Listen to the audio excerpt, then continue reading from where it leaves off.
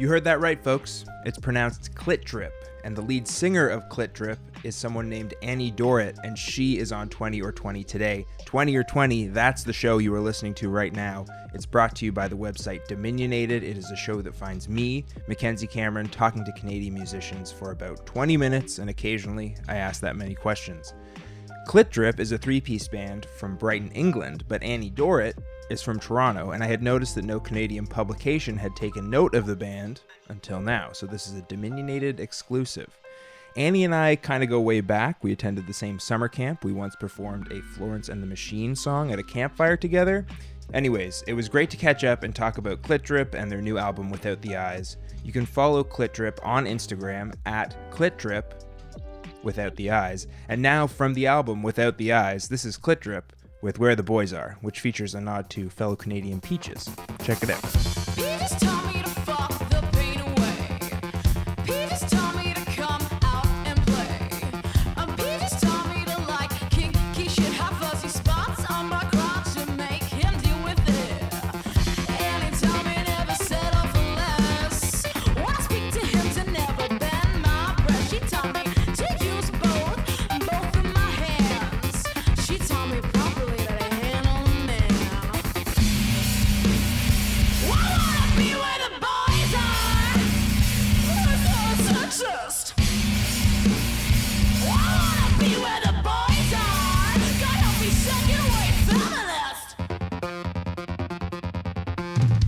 Hey, Annie, thanks for coming on the pod.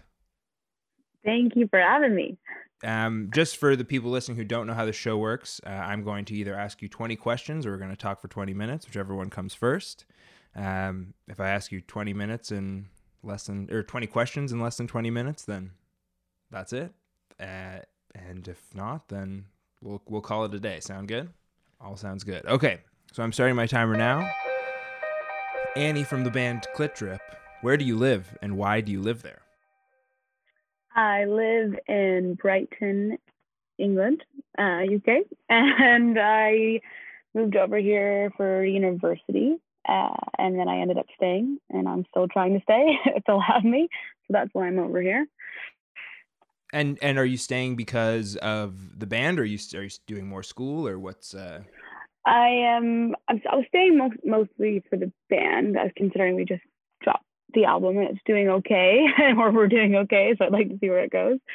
But I'm doing my MA right now in gender studies and media, which is very difficult, but I kind of am doing that to stay because it's very hard to find a visa, so it's all kind of coming together. But I do really like it over here. I like the community of the smaller town, kind of. It's nice. That's great. So when you set off to England, like, were you expecting to join a band? Like, was that kind of in your mind? Like, okay, I'm going to find a band? Well, I went, so my undergrad was in performance, like vocal performance, which was kind of nuts. It was very interesting, undergrad. But I was kind of doing some of my solo stuff. Like, I always did folky stuff in Toronto. And then I just really got into the music scene over here. Like, I don't know, it was I was seeing a lot of heavier stuff. And I don't know, I was just really getting into it. And I kind of was like, you know what, I'd like to do that. I had a band before this one called Witch Shark. And it was like really like free-core punk, and it was pretty nuts. I had never done anything like that. But then I started Clit Drip with some of my classmates at the time, and that's the one that kind of stuck and has been doing really well. Yeah. And so for as going from playing acoustic songs or whatever to then like joining a full-blown punk band, and then joining like a full-on like glitchcore metal band, whatever however you describe Clit Drip. I like that glitchcore. That's good. Was that a big learning curve for you? Were you like, okay, like I kind of have to totally rethink how I'm doing this, because like this is not acoustic. Yeah. Like this is in your face shit.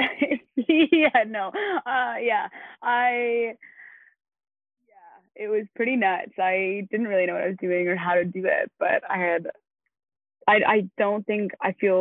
actually really hate playing solo acoustic shows. Like I like writing it and recording it and things like that, but I hate playing the shows. I get so nervous, and I find it very hard sometimes to kind of be quite personal with the solo stuff. Where this stuff is like just feels it's just really fun. It feels like theater to me. You know what I mean?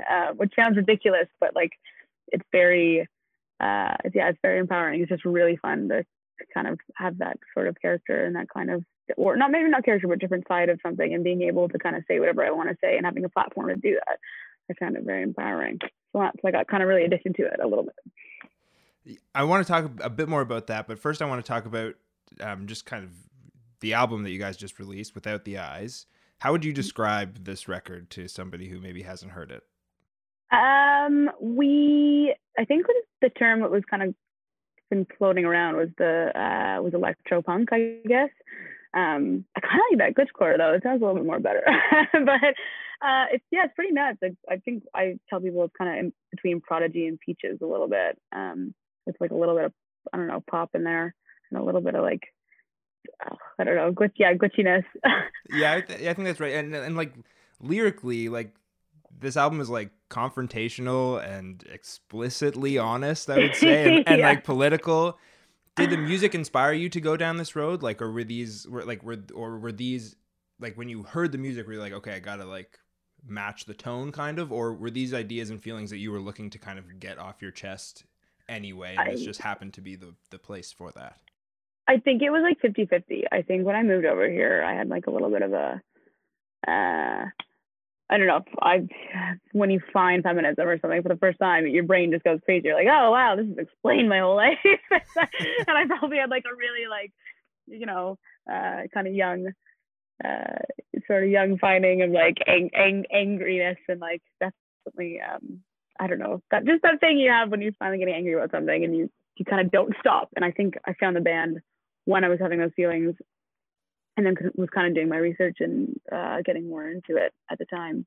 So it all kind of clicked together. But no, for sure, I definitely sat in a room with those two, and Scott started playing just some wild riffs and something. And I was like, I don't know what else to do other than be this confrontational, because I can't sing anything else over that. So, but yeah, I think it was a little bit of both. Did you feel like before you started performing this music, like anger wasn't something that you were like allowed or able to express, or like good at expressing? Yeah, I definitely would say that I'd say like I'm a little bit of like a people pleaser kind of person, and it's quite easy to kind of push some things under a rug. But I was getting really angry, and I was having like quite big debates and quite a lot of like arguments with people and about certain things. Definitely like feminism in general. Like, it's even funny thinking about now and 5 years ago. Like 5 years ago, the conversations I'm having now are so much different, or like so much more normalized. Even 5 years ago, I think it would have been like, I don't know, it might have been even still kind of taboo to some people talking about like feminism. Or I remember sitting in the pub and like talking about like arguing about like tampon tax, and like now no one would even in my circle of friend group would even think to argue with that for me. But anyway, but I'm tangenting a little bit. But yeah, definitely the frustration was there, and I think I just got a little bit of an outlet for sure. And then it just felt quite good to do that. So kind of obviously people were noticing the sound and the lyrics, and I could tell that people were enjoying it, and that kind of just sort of made it go further. It does. No, it makes total sense, and the lyrics do feel very now, like they feel people are having these discussions online or together or whatever, and it's becoming all less taboo, I think. And hearing you like say the stuff that you say on this record makes it feel less taboo, because I don't know, you're just saying it, and you don't sound like afraid to say it, or like you sound actually intimidating expressing these ideas, which is awesome. What I love about your lyrics is that they are political, but not in this way that feels impersonal. Sometimes political lyrics can be like a bit like reading facts off a sheet or something like that. Yeah, totally. And your lyrics feel like very unflinchingly personal and honest, like you're kind of like performing an exorcism on like your whole life. Was that like a difficult process to you? Was there some lyrics that you would write down and you'd be like, ooh, damn, like, oh yeah, I don't think sure someone's not going to be happy about this. Yeah. Oh, I was terrified for the album to come out. Like, honestly terrified. And yeah, some things I was like, oh my God, if my parents hear that, they're gonna disown me. Like, or or even just, it's funny when you talk to certain people or certain communities, or like family members or where you're working and someone brings it up and you're like, oh my God. And you almost feel embarrassed at coming out of your mouth. I was like, even telling you my band's name, I'm like, oh my God, why did I do this to myself? But I do think it's really important. So, and it's also kind of been normalized a little bit over time as well, even watching it like in our own city and our community. People that couldn't like get it out of their mouth now are like loving it, you know. My mom used to be like, I can't say it, and like you see a massive argument, kind of not massive argument, but discussion. And now later she's like running around telling on her friends, like, there's been called Clit Trip, and she like loves it. So it's quite funny. Well, because it's fucking cool, honestly. Like, you know, I feel like for years male musicians have been saying shit, you know, way like more, I don't know, that makes you like more, would make someone more like uncomfortable than whatever you're saying, but nobody really That's an eye. Yeah, so you're a trailblazer. Well, that's why everyone's like freaking out about Cardi B and like WAP, right? Because they're like, way, you know, like we've been listening to male rappers talk and like country men talk about this for so long. Emo guys, it's all the same. Yeah, and exactly. Well, I think it's sick. So I think, and so I guess I'm curious, do you feel like pressure to keep making these sort of statements in your lyrics? Like, I feel like being political these days also leaves you open to more criticism and scrutiny than maybe not political lyrics would. Does that kind of freak you out, or do you find it empowering? Do you think like, okay, well, I'm gonna kind of rise to this occasion? I think it's a bit of 50-50. Again, I think for me, I always try and say like, I don't want to come from a place that's like very, I know what I'm talking about and look to this for advice, or like it's more like validating kind of people's feelings. I feel like that's the biggest thing, especially when I talk to like women or like friends that like my music or stuff or like the band. It's like that thing of just being like, oh, I'm not crazy. Like I'm someone else is angry and I'm angry, and it's validating those emotions rather than kind of being like very like do this, do that, and just kind of pointing out, I don't know, it's a little tongue in cheek, I guess. But then there's sometimes I'm like, I also do want to talk about things that aren't just political. But I don't know, I think the thing is, it is kind of like you were saying, like an exorcism on my life. I think it kind of it goes in between personal and general. So like there's never like one point to a song usually. It's very like up and down, and kind of like sometimes it's, I don't know, I talk a lot about all the stupid stuff I said a few years ago, or kind of like find is how I'm still learning a lot, and like that kind of journey of feminism, because it's quite individual to every single person, I guess. Yeah, and that makes sense. Totally does, and understanding of all those different things, and like that always is changing. Like you're always learning and expanding your like your mindset or your I don't know, view on things. So I think it's cool. I'm curious about fans responding to it as well, but I think like the music that you guys are performing historically is viewed as kind of like dude centric and like macho. Yeah. How does it feel to kind of take the piss out of that idea and flip it? So not only like are you proving that, yeah, like, you know, heavy music isn't just for dudes, but then also for the subject matter to be like staunchly feminist. Like I feel like you are literally smashing the patriarchy boot to the skull of toxic masculinity with this shit. Like, how does that feel? Like, how does that feel? I mean, it feels pretty good. That's why I'm doing it still. Yeah. Funny sometimes because I was talking to someone about moshing one time, and I was saying that like a lot of our shows is like it is still quite, I want to say like 60% dudes, or at least at the start, because they all like look at Scott's pedal board and listen to the music, and they're like, "Well, Riff Central," you know, and they're like just so excited about that I'm not even sure they're listening to the lyrics. I literally have written down, I imagine you get a lot of these love these sick riff guys fans. Yeah, totally. Exactly. Yeah. No, and like, which again, whatever, it's cool. Like, I mean, he is doing sick riffs. Like, yeah. I'm like, fair enough. But I was saying one time I was looking out in the audience, and I just saw people like just dudes with their shirts off, just like moshing around and like not punching each other, but like throwing. And I was just sitting there like, oh God, is anyone even listening? And you're like so discouraged. But at the same time, I think they are, and I think it still creates a conversation. And, I get a little, I actually got really annoyed one time watching, like looking out and being like, oh my God, like this still isn't going in your heads right now. But then again, I'm still very appreciative of people that are still showing up and like supporting us. And I think people are really trying, and like, it's not like they're not going home and being like, what was that? What was that line about? Like, or I don't know. So I try to stay positive, but sometimes it is weird to be in that world and not feel like, I don't know. Sometimes you feel like you're making a difference. And sometimes you're kind of like, oh, am I just under the rug with like the riff? Yeah, yeah, but I mean, if some dude is going to the show and moshing and then goes and listens to the record and like here's your lyrics and it's like, oh, like I don't know. I feel like you're probably making people think as much as you're making people mosh, and I don't know. I think That's a there's nice like way to put it. yeah, and there's always going to be douchebags in mosh pits like that's Yeah. people have been fighting The against windmills. that. People have been Yeah. fighting against that since like the late 80s, but I think Yeah. if you give people something to chew on, maybe that changes. Or That's what I think too. And so like, I don't know. I'm so like, we're all so really, really lucky to be so supportive. So supported. But yeah, sometimes I do think about that, or just kind of like the main audience being, I want to like open it up more. Mhm. But also it's quite weird for us too, because no one ever knows where to put us on a bill. So then you get kind of in these weird like math rock scenes, which is, some of it is kind of mathy, or it's like straight up punk, which it's not like streetcore punky kind of, I don't know. No one really knows where, or kind of in the grunge scene a little bit, because it's like a little heavy guitar rock. So sometimes you get these just really odd bills and you're like, I don't know where to go from here.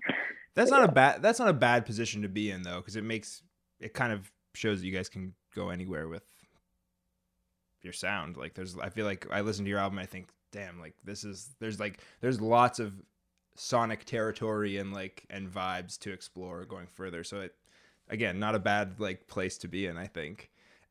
The other thing with the people moshing is that like those are the people who are most visible, right? So like you're going to the show, you see them moshing, and like that's what's in your face. But I imagine there's also a lot of people who do just connect to the lyrics. Have you found that? Yeah, for sure. There's like I think there was one night where and all the women came to the front for one of the Speak to My is one of the songs in there. It's quite like, speak to my pussy, and all the women were in the front, and kind of that was the first time I see some people kind of singing back, but also like kind of just standing and watching and having that kind of moment. And I was like, that was really made me kind of emotional. I was like, that's nice. So I still get that quite a bit, and I also like, I don't know, yes, I still get the people that aren't rushing and things like that. Obviously, are still there for the words, but I just think sometimes I get a little worried that maybe it is getting overridden, or maybe it's not clear enough. Maybe it needs to be crazier. I don't know if I can do that, but I think I'm sure you could, but who knows? It's hard to say. I mean, I'm sure it's especially hard to say right now because like you aren't even playing shows probably. Really? No, we did one show actually a week ago, right before the lockdown, or 2 weeks ago. At one of the bigger venues in Brighton, and it was all socially distanced, so it's like an 800 cap venue, but they only had like 250 people seated. But it was the oddest, like it was this massive stage, never played anything like that, like, and just coming out, people sitting with their masks on at these like dining room tables, and I'm like screaming, and it was good. It was quite funny. It was all for like our Save Venues kind of charity to save some of the local grassroots. So that was really cool, but it was funny just kind of watch people just like kind of pop their heads in their chair. Yeah. Well, I wonder if like whenever this is all over, I don't want to really talk about how long it's going to be, but whenever it's, I mean, maybe you'll find that you go like when you start playing shows again and people can be there, that people do know the words because that's all they've been able to. I don't know. When it's on, you never know what's going to be on the what's going to be kind of on the horizon, I guess. Yeah. So I want to ask, you're pretty unflinching like with like who you criticize or take to task on the record, but you speak really highly of your aforementioned mom across the record. Yeah. How did she inspire these songs, or you as an artist, or you as a person who speaks their mind? I don't know. I don't know. Me and my mom have been through some stuff, and uh, she just is like a really, really, really lovable woman. And she's very charismatic, and she looks after everybody. But she also is one of the scariest people in the entire world. Like, just really, really scary. Like, and so I think when I think about my lyrics and kind of who I am and stuff, I don't know. I admire that she can kind of do both. I know, and like I think I struggle sometimes like with femininity and the idea of like you've either got to be really, really, really soft or completely reject it. And I think she does a really good job of being like, no, this is just me, and like I don't know these traits and these characteristics, and she also just like really sticks up for you, and I think that's a big thing. And she's not afraid of confrontation if she needs to do it, which I struggle with a little bit. So I mean, not in the music, but in yeah, I was gonna say it doesn't really sound like it. Yeah. No, everyone's always so funny. I come off stage of show and they're like, "Oh my god, like you're smiling?" They're like, "We were scared of you." I was like, "I'm actually nice." You're like, no, that felt really good. Like I feel free. Yeah. I'm curious about your experience as a Canadian being part of a British band, because we are a Canadian centric podcast, I guess. Do you see any difference in the way people in England embrace like art made by by people in the country compared to here? Like, for example, you're an underground glitchcore metal band, whatever, but you have been played on the BBC. Like that would never happen here. No, I guess not. You're right. Oh, I think that has a lot. That's a hard question. I think that has a lot to do with the community, and like I don't know if you're doing well in Brighton, you're doing well. Like there's not really like a specific kind of genre that people kind of flow to. And because it's such a small city, it's like, well, you're gonna kind of, I don't know, people are gonna notice sort of in that community. I mean, we have some trouble with the radio as well. Like no one wants to say our band name, and obviously some of it's really explicit, and it is kind of weird. But there's a few people that like have seen us play and like really fight for us to get on radio, which is really nice. But I don't know if that's just being in a small town, or I don't think that would happen in London. Like people are just gouging each other's eyes out to be even like to play. So it's a lot different. I don't know. The thing is too, I left Toronto when I was 18. I barely even know the Toronto music scene. I can barely compare it. I wasn't sure. Okay. I find here that I think British music historically has like been more in your face and like is that kind of music is more popular generally than it is here. Like I feel like here it's all very like soft and kind of like polite. For sure. That's what I mean. When I came over here, I was like, all the things that I saw were really heavy and not even just like rock band or like metal or punk or even like, I don't know, even some of the just like normal music. The performance I find is much more aggressive from people, and that's why when I got over here I was like, whoa, this is something I have not seen before, kind of, or not been in or part of, which is definitely different than my friends back at home, I guess. So we're out of time basically, but I usually end these interviews, I don't actually know how I'm going to do this, but I usually end these interviews by asking the guest to choose a Canadian artist to recommend to our listeners. So I can't decide. I guess I'll leave it up to you. Do you want to recommend a British artist for all of us to check out across the pond, or do you have a Canadian artist that you have been listening to that you think we should all listen to? I probably have to do the British. I'm not going to lie. No, that's okay. Idea. We're going to expand our horizons here. It's all good. Oh, this is hard. What have I been listening to? Do you want like local and like things whatever people might not know? Yeah, whatever you've been listening to, like whatever feels. If it's something people know, that's cool too. We might not know because maybe it's only a British thing. Well, this is some. Oh my goodness. The friends of ours, but they're called Ditz, DITZ. Yeah, they're kind of a weird, almost if you don't know, like kind of girl bandy meets a bit more grunge kind of stuff, but it's really interesting, and I think they're going to do really well. And I think it's kind of like one of the most exciting things I've seen for a little bit. So yeah, that's my recommendation. We'll take it. Annie, I hope that this pandemic fucking ends soon, so Clit Drip can come and tour Canada and you know, get the recognition they deserve here. And I hope you can tour Europe and they don't kick you out of the country. And I just hope you guys keep putting your freaking boots to the patriarchy, man. I love it. Oh, thanks. I'm glad. You got to get all the people though when we come over there, because I don't know if you've got a following. You got to bring the masses. This is the beginning. We're planting the seed right now. Okay. Clit Drip World Tour 2024. It's gonna be huge. Hello, great.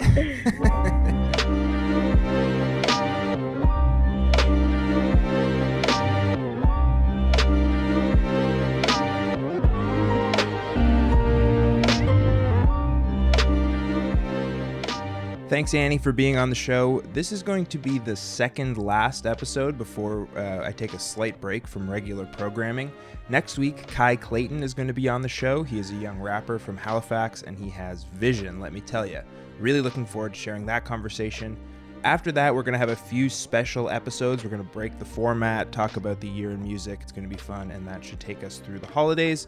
And then we will have a fresh batch of short, sharp inties with cool Canadian musicians coming your way. So keep your eyes peeled for Dominionated's annual Favorite 50 list. If all goes according to plan, it will be dropping on Tuesday, so keep an eye out for that.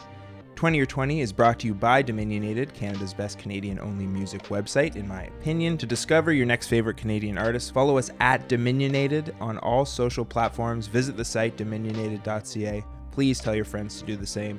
Our theme song and original music is by Taylor Barrow. You can follow him at A Really Slow Runner on Instagram. No vowels in that other than the A.